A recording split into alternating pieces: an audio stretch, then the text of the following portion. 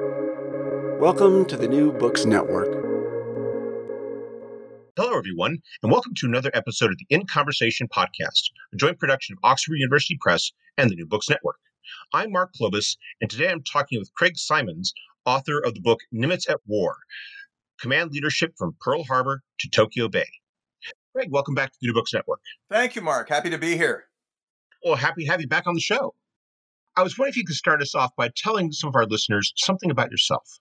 Sure. I spent most of my professional career as a professor of history at the United States Naval Academy, which I will say is the best job in the world. Great students, great environment, great institution. And one of the courses that I taught most frequently is the history of the United States Navy. So teaching naval history to naval midshipmen is what I did most of my life. I also did a tour briefly as a professor of strategy at the British Naval Academy in Dartmouth, England, and I spent 3 years just recently as the Ernest J. King Professor of Maritime History at the Naval War College in Newport, Rhode Island. You have this extensive background teaching naval history. You also have this very distinguished bibliography of books that you've written over the years. What led you to write a book about Chester Nimitz? Well, Chester Nimitz is all around us at the Naval Academy, particularly in the history department. I made at least a weekly, often more often than that, trek to the library at the Naval Academy, which is the Nimitz Library. And as you pass through the front portal, you encounter a much larger than life bust of Chester Nimitz by Felix de Weldon. And then, of course, my early tenure there, for the first couple of years, I was in an office suite and shared a telephone with Ned Potter, who was Nimitz's first biographer and the co-editor with Nimitz of the book Sea Power, which we used as a text. So Nimitz was part of the environment in which I lived and worked for many years. And then, of course, there's a simple fact that he commanded the largest military theater in the world in the largest naval war in history. So clearly he's a guy in whom I've had interest for a long time. Now, you make it clear at the beginning of your book that your book is not a biography, that it's that Ned Potter's biography is a very unique artifact in so many ways, one that really can't be replicated. So what were you seeking to do in this book? Well, I focused pretty exclusively, with, of course, occasional flashbacks, on Nimitz's tenure as a theater commander. It begins when he takes the oath to become the CINCPAC, Commander-in-Chief Pacific Fleet, on the last day of 1941, and ends with his signing of the Instrument of Surrender on the deck of the Missouri in Tokyo Bay. So those are the bookends of this remarkable, nearly 4-year tenure as the commander of not just the Pacific Fleet, but in fact, the entire Pacific Ocean area, including Army, Navy, Air Forces of not only the United States, but Australia, New Zealand, Britain, France, for Free French on New Caledonia. So there's a lot going on in his tenure. As you explain at the beginning of your book, it's not just, though, that he takes command of this enormous naval theater and that he goes on to command the largest fleet in human history. It's also that the situation he inherits is just so dire. And your recounting of it just underscores it's not that he's taking over on December 8th, 1941, where you have the American fleet devastated by the attack on Pearl Harbor. He takes over at the end of the year, where the United States has suffered these subsequent setbacks over the succeeding 3.5 weeks. What exactly was that like, and how does he approach this challenge? Well, that's a great question, and it deserves a long answer. So let me try it this way. And that is to say that it's hard to imagine a circumstance in which a commander took over a military operation in worse circumstances.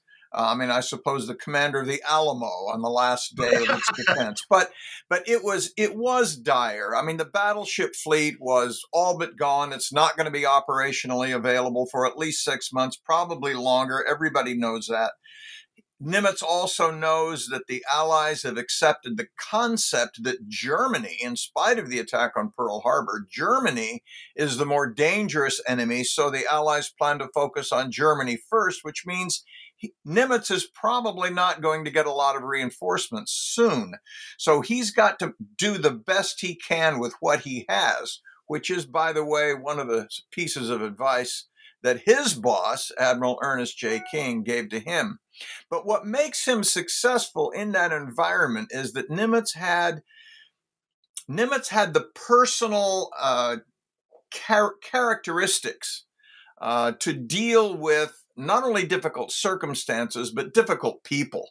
I mean, he had to deal, first of all, with his boss, Ernest J. King in Washington, who had very clear ideas about what he wanted done and how he wanted it done. He had to deal, of course, with a jovial but also self-interested President Franklin D. Roosevelt. He had to deal with volatile subordinates like Bull Halsey and Howling Mad Smith and Terrible Turner. And not least of all, he had to deal with his counterpart in the Southwest Pacific, which is General Douglas MacArthur. And dealing with this variety of characters effectively and efficiently over a long period of time without making any of them into your enemies is a pretty remarkable accomplishment. That's one of the things that really stood out for me when I was reading it, was that your description of how Nimitz's personality shone through in how he dealt with all these various challenges. I mean, the strain you describe is enormous. I was thinking in particular about how you described that the early period of the war, when Ernest King, for lack of a better phrase, is trying to micromanage the war in the Pacific. I sometimes think that what King wanted to do was to take on the mantle of CINCPAC himself, and personally send out the carriers and the submarines and direct them himself. And Nimitz for him was just supposed to be the go-between who was going to do whatever King told him, even though, as you make clear, King did not have anywhere near the appreciation of the situation in the Pacific that Nimitz was getting in Hawaii. Well, I think you're absolutely right. I think King's original idea when President Roosevelt asked him to become commander-in-chief of the entire United States Navy worldwide, that his thought was he would direct all these operations and he would have kind of gophers in place to execute the ideas that he came up with. But he appreciated almost immediately that was simply not practical. There was no way in the world he could be the operational commander and deal with operational decision-making in not only the Atlantic and the Pacific, but the Mediterranean and the Baltic and the Black Sea and the North Sea, and deal with the Allies. It just couldn't be done. So he was going to have to leave it to Chester Nimitz, who in the beginning, I think, King thought might be a little too, what phrase shall we use, soft-hearted, non-confrontational, not aggressive enough, that the job would be beyond him in some way. And I think they started their relationship with that attitude, but it became clear, and King was not stupid. He's a good learner. King could see that he had the right guy in the right place, but it took him a good year, maybe more than that, to figure that out. It didn't help that King was expecting a level of aggressiveness that Nimitz simply didn't have the means to provide. And I'm not talking personally, I'm talking in terms of his vessels, in terms of his obligations. When Nimitz inherits the command, as you described, the battles are still going on in the Philippines. There is an expectation of support there. There's also a expectation that you have the events taking place in the Southwest Pacific with the Japanese advance into Southeast Asia. You have the all of a sudden there's this need to fortify every place. And you described very clearly, Nimitz simply doesn't have the resources. He has to make these judgments. And from King's perspective, these judgments he makes oftentimes seem to confirm this lack of aggressiveness that King expects from his commander. Yeah, I think that's fair. There's a lot going on. I think it's easy for us to say, well, the Japanese attacked Pearl Harbor. Let's go back and get them. Where are they? Well, they're just about everywhere. And that's one of the problems. One of the things, in fact, let me change that and say the principal thing the Japanese wanted to achieve early in this war was grabbing the resources of South Asia, what is now Indonesia, the areas of British Malaya, now Malaysia, Siam, now Thailand. All of these areas were rich in the vital resources that Japan needed to sustain its war in China. And their thought was, well, if we try to grab all those areas, the United States might interfere. I know. Let's keep them from interfering by knocking their fleet out on day one. Then we'll have 6 months or so to consolidate all these conquests. And then the Americans will say, oh, well, it's probably too late. Let's negotiate. Well, obviously, they misjudged their foe in making that assumption, because that was not going to happen. But the thing that's happening in early 1942, let's say January to June of 1942, is the Japanese are running rampant over the Pacific. They're in the Indian Ocean. They're attacking Ceylon. They're attacking Malaya and Siam and the Philippines. And imagine Nimitz as the boy in front of the dam that's breaking in 100 places, and he only has 10 fingers trying to plug that dike. And of course, Nimitz doesn't even have 10 fingers. He's got 4 carrier groups, a handful of submarines, and only a few battered battleships to confront this. So when King tells him, get out there and do something, okay, but doing something is difficult in that environment. So what Nimitz has to deal with is a plethora of threats, an aggressive boss looking over his shoulder, and a finite amount of resources to deal with them. And it takes a pretty savvy individual to manage all of that. So how does he respond to the initial in the initial months of the war? How does he use his resources, and what sort of advantages does he have? Well, geography is an advantage and a disadvantage. I mean, one of the things to keep in mind about the Pacific War is the Pacific Ocean is big. I mean, it's enormous. Here's a statistic that often makes people raise their eyebrows. You could take all the continents on the planet, all of them, and put them in the Pacific Ocean, and they'd all fit with room to spare. So the Pacific Ocean is enormous. Nimitz, who was himself from Texas, used to joke that the Pacific is so large, it's almost as big as Texas.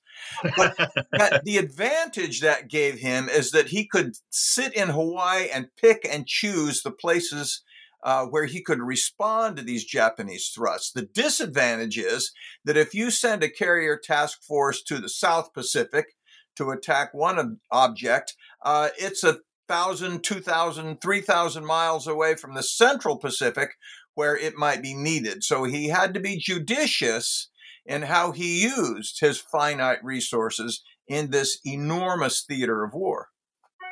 Another thing that you describe in your book that I find is one of the benefits of this of an updated examination is you describe his use of intelligence, and that to me is something that we had only really come to appreciate in the past, say, 2-3 decades, as we've had like Leighton's memoir and archival research.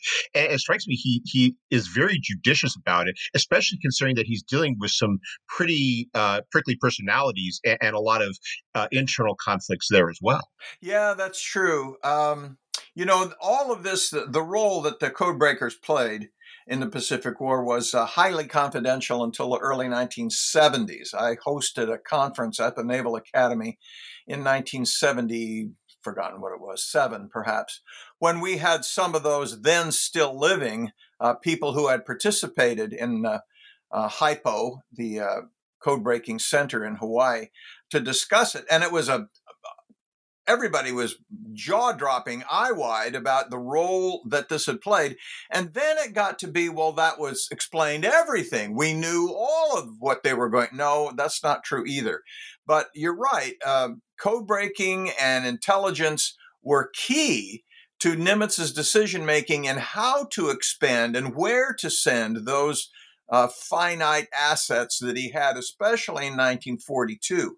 Now, his intelligence officer, whom he had inherited from his predecessor, was this fellow Leighton, who's a main character in the movie, the Midway movie that came out not too long ago, and is therefore one of the stars of the movie. That's because they used his memoir, I think, to fuel the text.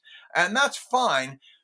Leighton worked for Nimitz, but Leighton's friend, Joe Rochefort, who worked in Hypo and did some of the code breaking himself, along with his eclectic team of code breakers, was supposed to report to Washington, D.C. So there's kind of a dysfunction in the gathering of information and how to get it to Nimitz as the operational theater commander so that he could use it. And that in itself is an interesting story to see how that worked. And it might not have worked at all if it didn't turn out that Rochefort and Leighton were good friends and talked to each other kind of offline, as we would say today.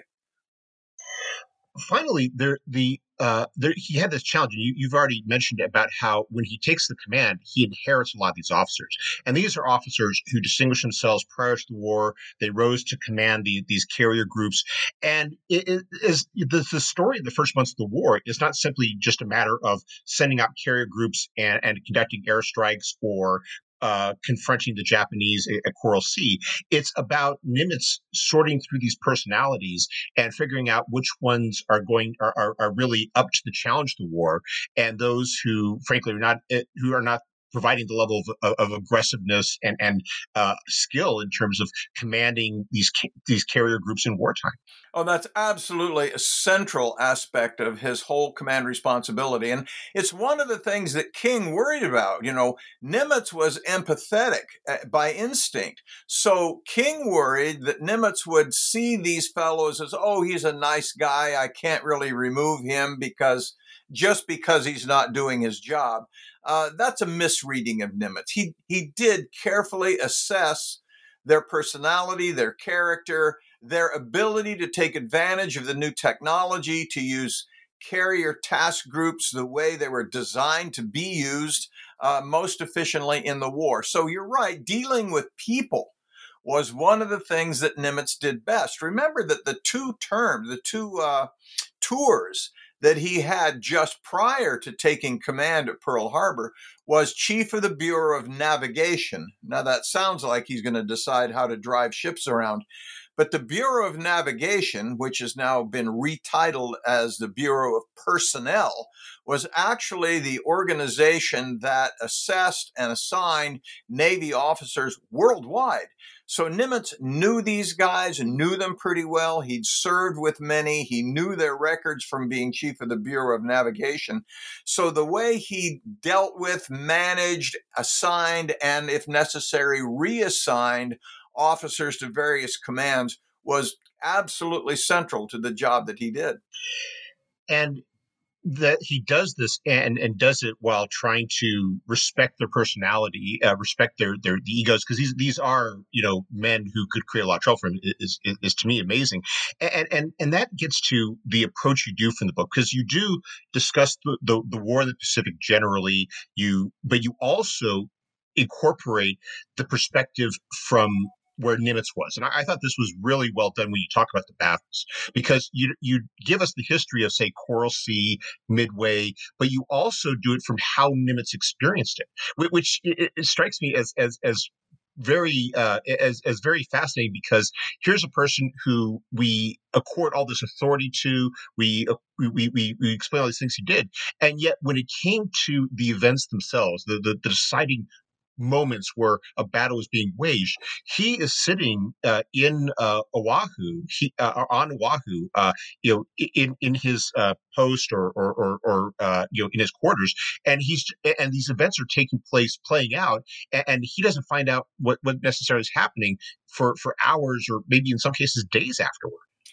Yeah, that's true. One of the things that makes the Second World War so interesting to students of history and students of humanity, if you would, is that it sits technologically at a point sort of halfway in between the age of sail, where a captain would go to sea with his ship, and once he's out of sight of land, he's virtually sovereign. He can attack somebody, sink a ship, surrender it, do whatever, because he has no ability to have any communication whatsoever with his superiors. So he is the United States of America. When he's over in the South China Sea or in the Mediterranean or wherever he may be, he's it. And today, where we have circumstances where the President of the United States can sit in the operations room in the White House and watch in virtual real time as SEAL Team 6 enters a compound in Abbottabad and takes out Osama bin Laden. So in between those two is where Nimitz sits. He has electronic communication with his forces in this enormous military theater of the Pacific War.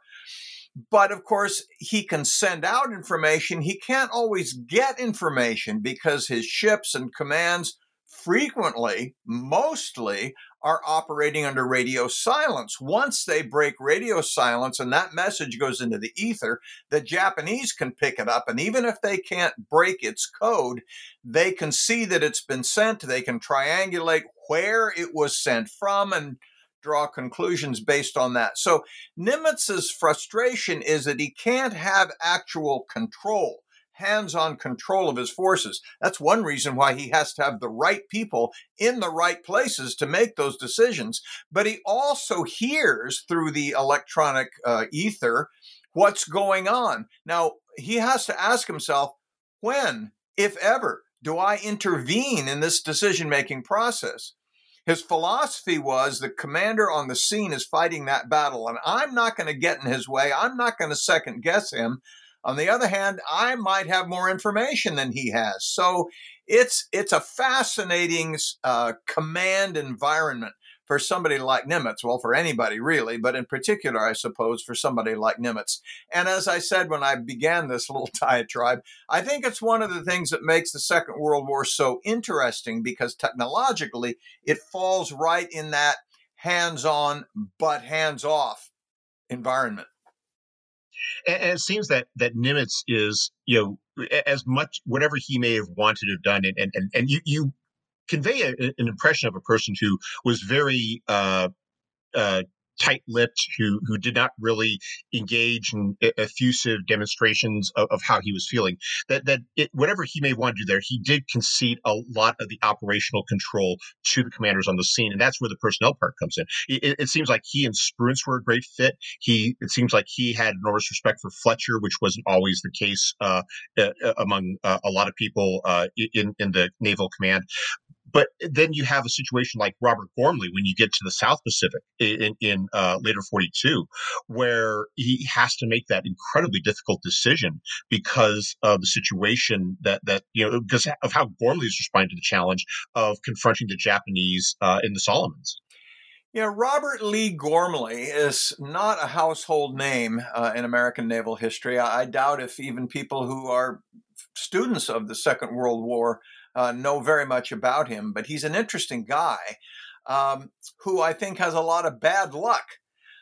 He was, before the war, before the United States entered the war, he was Roosevelt's personal representative in London and dealt with the British. He was kind of the liaison between the United States government as well as the United States Navy with the British prior to Pearl Harbor. And then when the war began, and the new command structure was set up in the Pacific, it was Gormley who was sent down to the South Pacific to become an instant theater commander.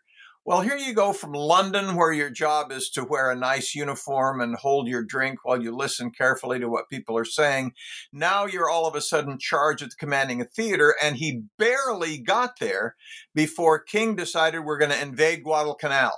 I know you don't have the resources to do it, but do the best you can with what you have. So this horrible Guadalcanal campaign is launched with barely enough resources to get the Marines ashore, and then barely enough, and often it looked like not enough, resources to keep them supplied. And Gormley's responsible for all of this. And if you add to that, he's suffering from terrible impact teeth, and he can't get dental care where he is. It's a mess. And Nimitz has to look at all this and say, all right, at what point do I say, oh, poor Gormley, let me give him the support he needs? And at what point do I say, Gormley, I'm sorry, your physical circumstances, the environment you inherited is beyond you. I've got to replace you. And he likes Gormley.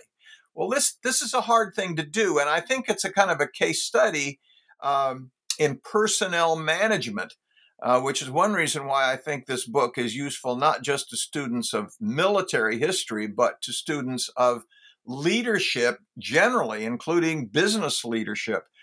So that whole little case study, I think, involving Nimitz and Gormley and King, who's looking over Nimitz's shoulder, I think is a fascinating study in the management of personnel. I like how you highlight the yardstick that he uses to measure it, and it's a phrase that he uses that you return to throughout the book, which is the notion of calculated risk.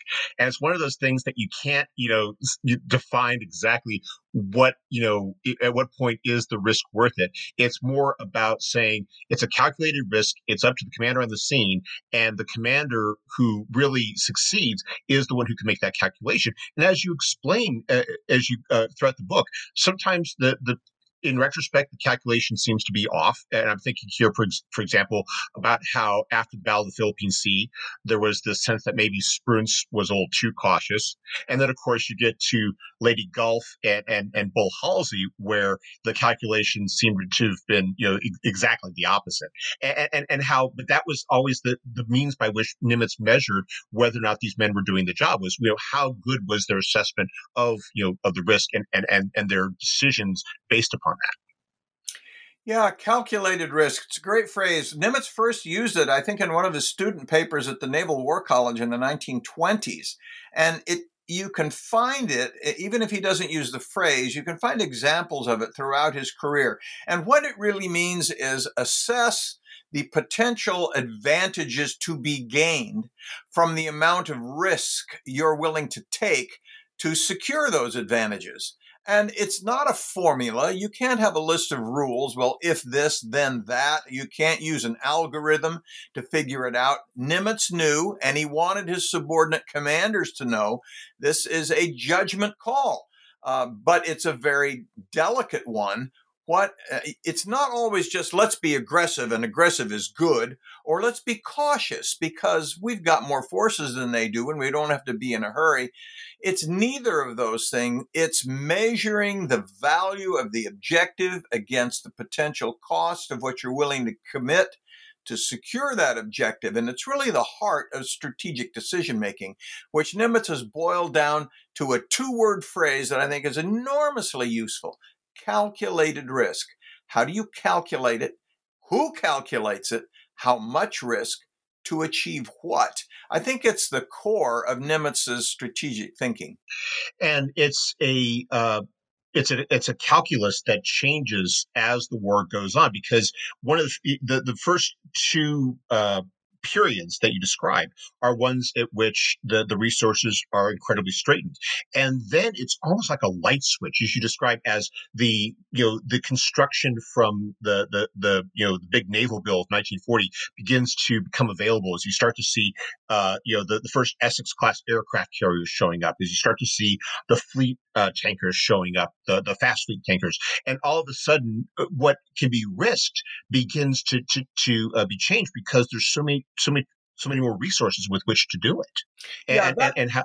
Go ahead. I was just going to say that switch is flipped in the middle of 1943 when the Essex arrives June 1st in Hawaii, and it's the leading edge of this whole fleet, really, an armada of new construction warships that it's going to give the United States overwhelming superiority over its foe.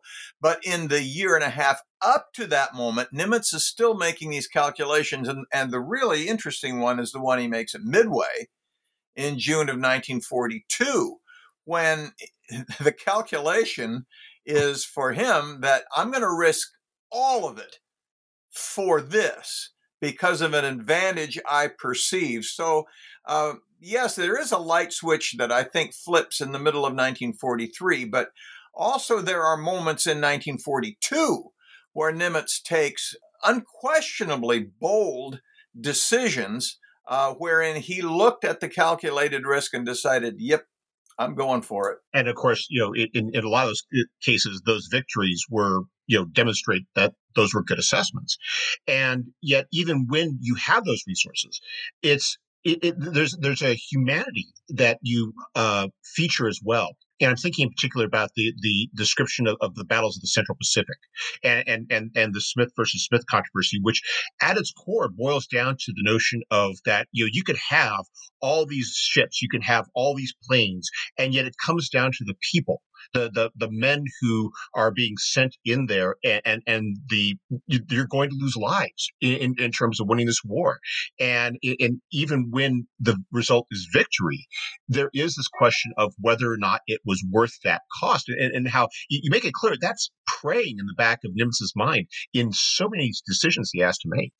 Well, it is. And it's not just the risk in terms of men or material. It's also how do you get everybody cooperating on the same page? You mentioned the Smith versus Smith controversy. One of the elements of Nimitz's command, I mentioned early on that he commands the Navy, the fleet, the Pacific Fleet, also the air forces associated with that, including the PBY squadrons and land-based Army air. He commands the Army soldiers that are on the islands that the Marines often take, and then they're garrisoned by Army forces. He commands New Zealand, Australian, French, all these forces together, and sometimes they have different objectives. So you got to keep all of them lined up on the same page. And that's a kind of risk as well. In the Smith versus Smith controversy, you had a situation where Marines and Army are each charged with similar tasks and each think they do it the right way. And Nimitz is the only operational commander who's in charge of both of them. It's almost like he's on the playground and two sixth grade boys are fighting, and he's got to pull them apart and say, now, boys, we have one objective here, and that's to win the football game. Don't be swinging at each other. So there are elements to his command that is not just how do I get the best people in the right places to do the most efficient thing. It's also how do I make sure all these disparate parts agree to work harmoniously together. And of course, it doesn't help that to take your analogy just one step further, there's this coach, in the next game over who's saying, "Oh, I can do the job better, and I should take over the ability to make these decisions." That, of course, is Douglas MacArthur, who is, even as Nimitz comes to a very effective understanding with King, even as he has commanders in place that he can trust, he always has MacArthur, and especially as the fighting him on the Central Pacific Drive, contesting for resources, you're able to draw upon a lot of supporters in the Army to say the Army should be in charge of Army troops and not, some guy wearing a naval uniform. Exactly. And the very fact that Nimitz could not only get along with, not only cooperate with, not only avoid having a fight with both Douglas MacArthur and Ernest King is astonishing. I mean, who is able to do that? MacArthur was a difficult man, genius, perhaps. He has his defenders, and there are aspects of his command where they're clear flashes of genius. But the problem is people told him so often and so frequently and so powerfully that he was a genius, he believed it. And he gave out these communiques every day about he was winning the war. He badgered the Joint Chiefs to give him command of the Pacific. Don't let the Navy destroy this war, and so on and so on. And Nimitz just quietly got along with him, bought presents for his little boy. He knew exactly where his bread was buttered and managed to survive that whole experience with both King and MacArthur thinking that Nimitz was a fine fellow. I think one of my favorite anecdotes from your book was your description of the two photos he had in his office and how one of them was of Douglas MacArthur and why that photo was on his desk. Well, he never would say. The two photographs, by the way, one was sent to him by Franklin Roosevelt, and I found the original of that in the Roosevelt Library, and it was to my good friend Chester from his old pal Franklin. I mean, that's kind of the way Franklin operated. Well, he kept that on his desk. And then there was another picture, a framed photograph on his desk, but it was not a glossy photo. It was cut from a magazine. He'd clearly seen MacArthur's photograph somewhere, cut it out, had his aide put it in a frame and kept it on his desk. It was not signed. It was not sent to him by MacArthur, but he kept that photo on his desk, and he was very coy about why he did that. The only hint we have, and it's a post-war testimony, so maybe take it with a grain of salt, is that Nimitz may have told another admiral that he kept it there to remind him not to hurl Jovian thunderbolts. Whether he actually said that or not, I'm not sure, but I do think it was a cautionary tale. He kept that there to say, you know what, there's another guy in the Pacific who has his own command and his own ideas. And when I make a decision, I look over at that photograph and I say, is this going to piss him off? And again, I don't know that for a fact, but that would be my guess. Well, I have to say that the way you present Nimitz in the book, it may be apocryphal, but it definitely accords with all the other evidence we have about how Nimitz commanded. Yeah. Yeah. So another personality that Nimitz dealt with throughout the war was Halsey. And I was struck by I was never had really appreciated the degree to which he had this this embarrassment of riches in terms of these commanders. How by 1943 he had these two proven successful commanders, Spruance and Halsey, and how the solution was to switch off, and how it seemed that he got along very well with Spruance.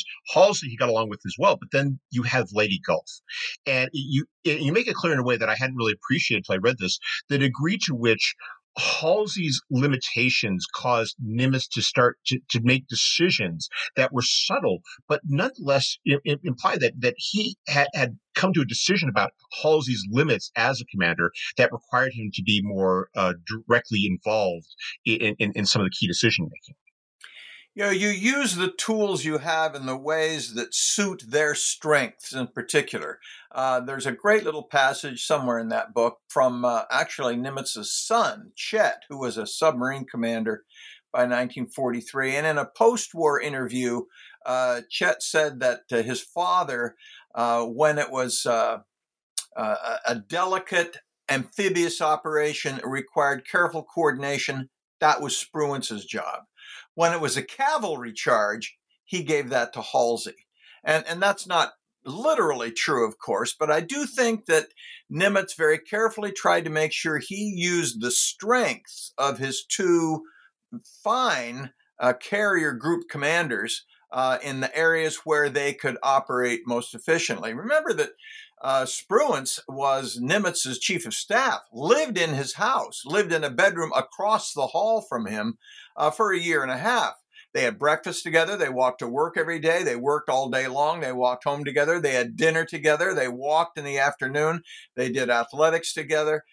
They were virtually a single person for that year and a half. So Nimitz had a very fine sense of what Spruance was likely to do. And if his relationship with Halsey wasn't quite as close as that, he still had a pretty good sense of who he was and what he could do, and perhaps more importantly, what he shouldn't be asked to do, because that was not where his strength lay. And again, this is all part of Nimitz's ability to look at not only the tools he had in terms of ships and guns and so forth, but the tools he had in terms of personnel, and make the right decisions to put the right people in the right places. And Halsey was great in terms of that aggressiveness, but then his limitations really started to come out as time went along, and yet it wasn't simply he couldn't do what he did with, say, Wilson Brown and transfer out because Halsey was too public. I'm thinking in particular not just of Lady Gulf, but the Typhoons. And that's something that people who have passing familiarity with the war it doesn't get quite the same degree of attention. But Halsey's response to two Typhoons, where which made the damage done by them far worse than it might have been. It seems that Nimitz was having to he had to make this decision that was difficult for him to start playing a more direct role in terms of telling Halsey what he should be doing with this fleet. Well, in a way, we're back to calculated risk. Leaving Halsey in command involved risk of one kind, and that is that Halsey might head off in the wrong direction, do something volatile. But in a way, you wanted him to have that instinct because that's the aggressive instinct. That's the cavalry charge that Nimitz knew Halsey was capable of doing. So he didn't want to put him up on the shelf. The risk on the other side, it's also a calculated risk that Halsey might prove to be too dangerous in command.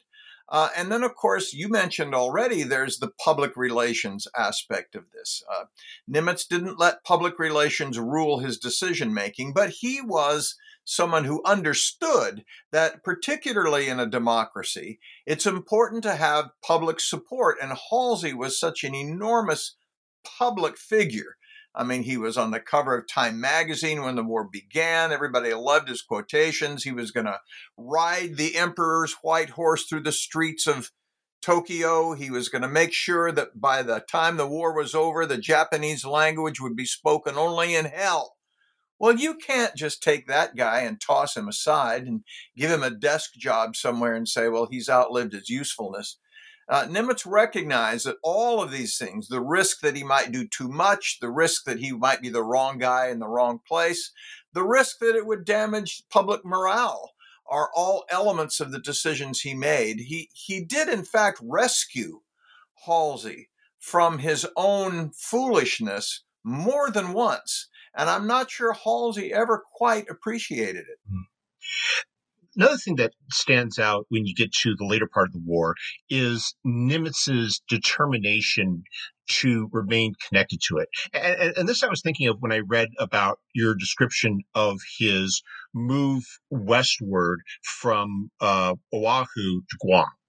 And because it seems it would be so easy for him to continue to direct the war from Hawaii, which was, a fairly comfortable place, but he makes the point to go to Guam, and Guam had been, retaken from the Japanese, but there were still Japanese holdouts there. And actually, the one that the detail that you described that strikes me the most is the fact that there was still the smell of all the dead bodies, and it seems the kind of thing that so many commanders might try to avoid that, but Nimitz is very much willing to be there so he can both do his job, but also I think I sense there's a sense that he wanted to remain connected to what was going on with the war, not just for the commanders at the top, but for the men further down the command. He described how he flies out, he visits them at the front, which is not something that every commander necessarily did. Yeah, that's true. You can imagine how frustrating it is for someone who spent his entire life, entire adult life, thinking about how to conduct an efficient war, to be so distant from it. I mean, King is operating the war from Washington, D.C., for crying out loud. And Nimitz is doing it from Oahu, from Pearl Harbor.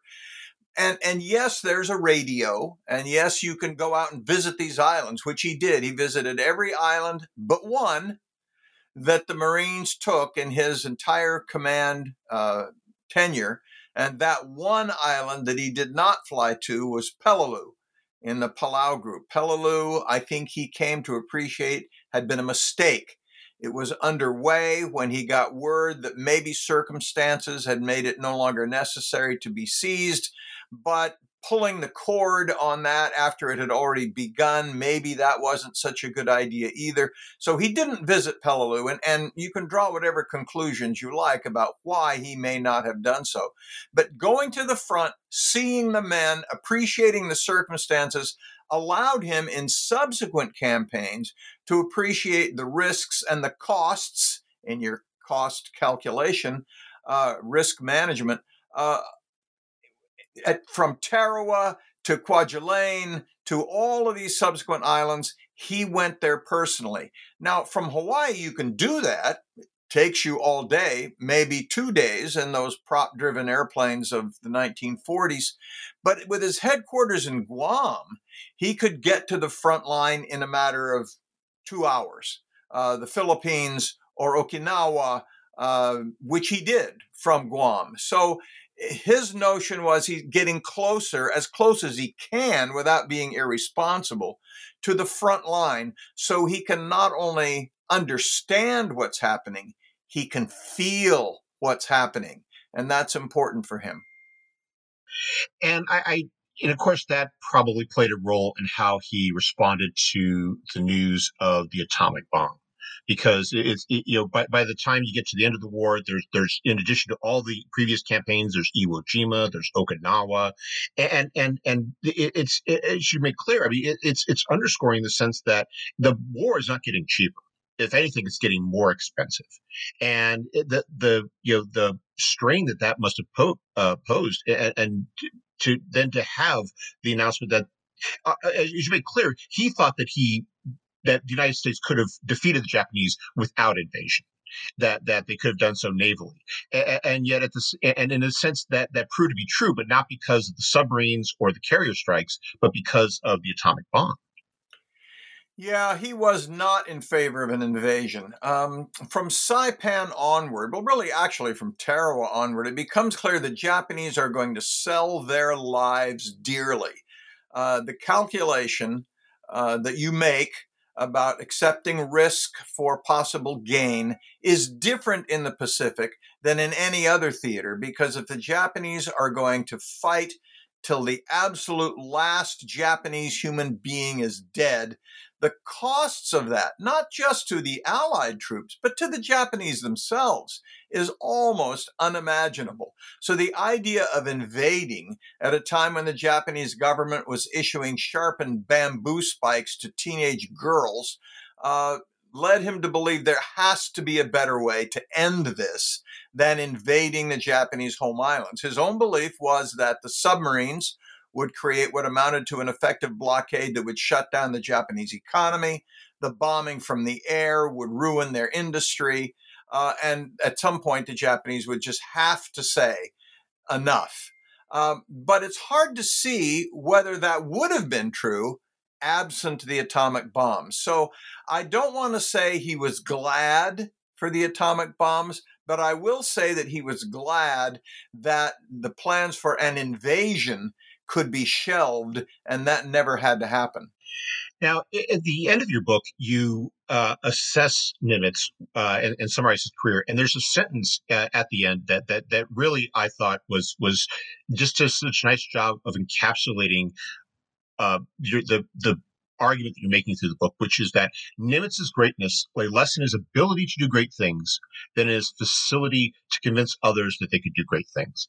And it's what fascinates me about that is how that's the kind of thing that so often means that the credit goes to the Halseys and the MacArthurs, and yet I think there's something appreciable, something that actually am happy about, that Nimitz has received that due credit, even when, as you point out, his greatness was in allowing others to do the great things that they did, for which they have also, received their share of credit, and perhaps some more beyond that.